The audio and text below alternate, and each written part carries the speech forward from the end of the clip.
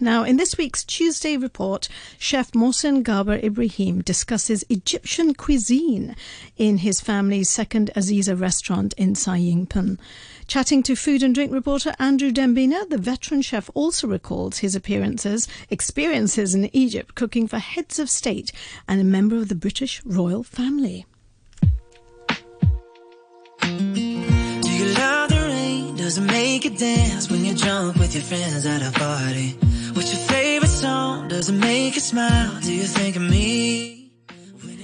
Well, that wasn't him, but here he is. Hello, my name is Mohsen Gaber Ibrahim. I'm from Egypt, and we have two restaurants, Aziza Kennedy Town and newly opened Aziza Sayingpun. I am the chef of both Kennedy Town and Sayingpun, and I cook for both for now. You've been in the restaurant business for decades, right? So I just had a look in your kitchen, and it is the most spotless and clearly labelled kitchen. You started when you were a teenager in kitchens, Yes. I was almost between 13 and 14 years old. I started as a cleaner in the kitchen.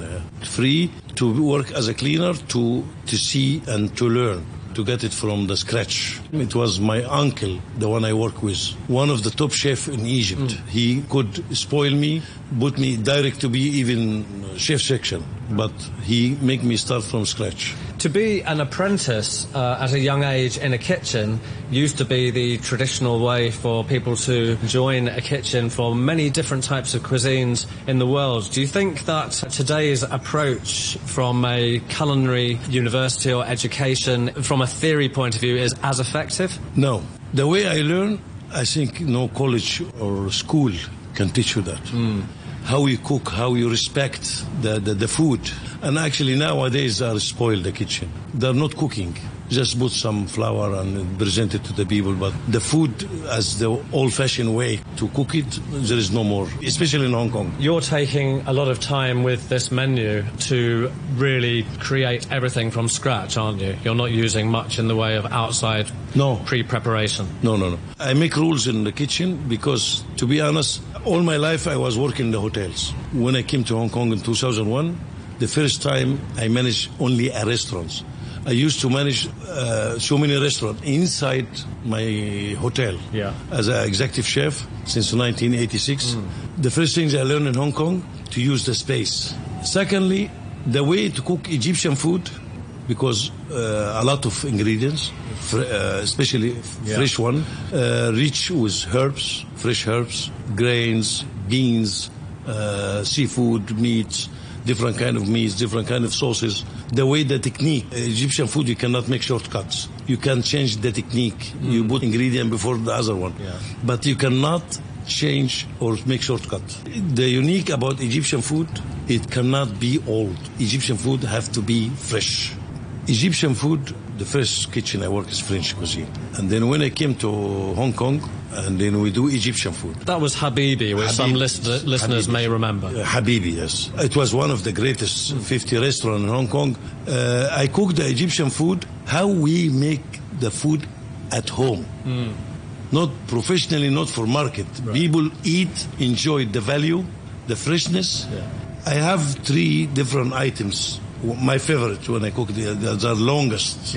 I have the lamb shank, it takes from me from 4.5 hours to 5 hours. I added the bouquet garni, they call it in French, some vegetables. The bouquet garni in a sachet. And then I put my meat in the most unique mix of spicy. I didn't think so anyone can afford to put this kind of spicy inside. From cardamom, cloves, to paprika, to freshness of cumin, corianders, nutmeg, a beautiful, unique combinations. And then I put with this spicy, the meat, 1 hour, just with this spicy alone. And then grill it, and then add it to the bouquet garni. You already saute it from the fire while you grill it to take the smell, because Hong Kong people don't like the smell of the lamb. And I have my own secret weapon inside this bouquet garni, and then I will share it with your audience. I use hibiscus flower. Yes, this is give it this sourness and incredible flower, help the blood pressure, the heart beating, And then when you eat the lamb and melt it in your mouth with this beautiful gravy, natural gravy, not powder, not flour, not cornstarch, and natural. The hibiscus flower, is that something that you invented, or did you come across it as a traditional recipe? No, I invented. Actually, I had a good teacher, Miss Jennifer Magoreri. The first time I saw her make something similar to that, but I developed it and I add to it some more of my tests. And now falafel got it most famous. It's not signature, but people love it because it's healthy. We attract more local because my target first local. Number one is local. And now I have a lot of locals. So how do you tread that very careful line between being very detailed, authentic Egyptian cuisine and pleasing something that might be of a more local taste or palate? Do you sometimes fine-tune things to fit the way people might prefer it in Hong Kong? Look, my friend, I'm not believing white people or Asian people, yellow people, run behind the good taste and good value. Before, my now all times I said presentation. I eat before stomach. I found out it's all lie. The people taste food and value. People said, oh, expensive. People, if the dish made it very well, the customer being very happy. Yeah.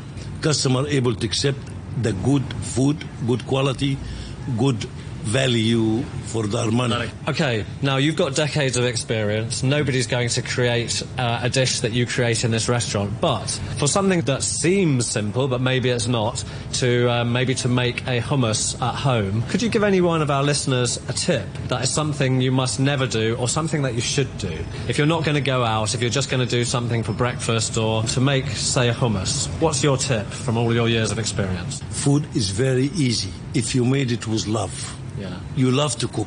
And then the ingredient is coming very easy. Now Google it. Yeah. Everything in Google's. In home, just cook with love. Get any ingredient together with love, you'll have a very good results. Get the best ingredients and no mood, just force it to cook for your family, whatever, bad results. And hummus is really easy. Not our way, of course, I got it fresh and soak it overnight. It's longer. Just got the tin from the supermarket, but make sure to strain it and wash it nicely before to use because there's chemicals in the can. And just blend it nicely with the garlic, with the spices. The secret is when you blend it in the food process, the hummus with the garlic and the spicy and the olive oil.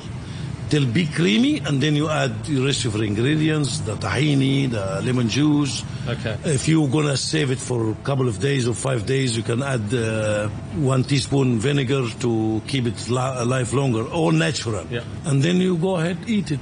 And all done with love. But good process, food process, yes. Good quality food process. Okay, thanks. Well, you're welcome. One last question before we go. In your many years of cooking, when you cooked in hotels, you cooked for some heads of state and royal family. Yes. On occasion. Can you give us a quick rundown on who and if there was any interesting experience from that? Yeah, actually, yes. It started with in the 70s when we start our president, Sadat, God bless his soul. Start president of the United States, Nixon, and then we have Carter, and then we have, of course, head of Israel, Beijing. Where I cook for, especially I was working in the British Embassy for Royal Prince Charles. I shake hand him, and I get 100 pounds as a tip from him. 100 pounds? Yes. Because he's a vegetarian. Don't eat garlic and onion at all. And then he have some vegetables from his own garden, organic. And I create some item for him, all vegetarian and just quick dishes, you know. Yeah. He was great. I see him actually, and I work with His Excellency Sir Christopher Long. He used to be the ambassador of Great Britain in Egypt. Oh right. Yes. Okay. Well, you heard it here then. You can come to Aziz in Sai Ying Pun and eat from a kitchen by a chef who has cooked for quite some celebrities. Homemade, not celebrities. I want you to come to enjoy and you see by yourself. And if I am lie, I will give you your money back. Thank you. That's a promise. I promise. Okay. All right, thanks. Thanks very much. What an amazing character. And you know what? I'm going to go there. I have to go there. And my mouth was watering as I was listening to that. That was food and drink reporter Andrew Dembina talking to Chef Mohsen Gaber Ibrahim about his native Egyptian cuisine and other culinary memories in his recently opened second Aziza restaurant, which is in Saipan, Yingpun. And I'm going to ring the restaurant right now and get a booking because it sounded amazing. He's got some fantastic stories to tell.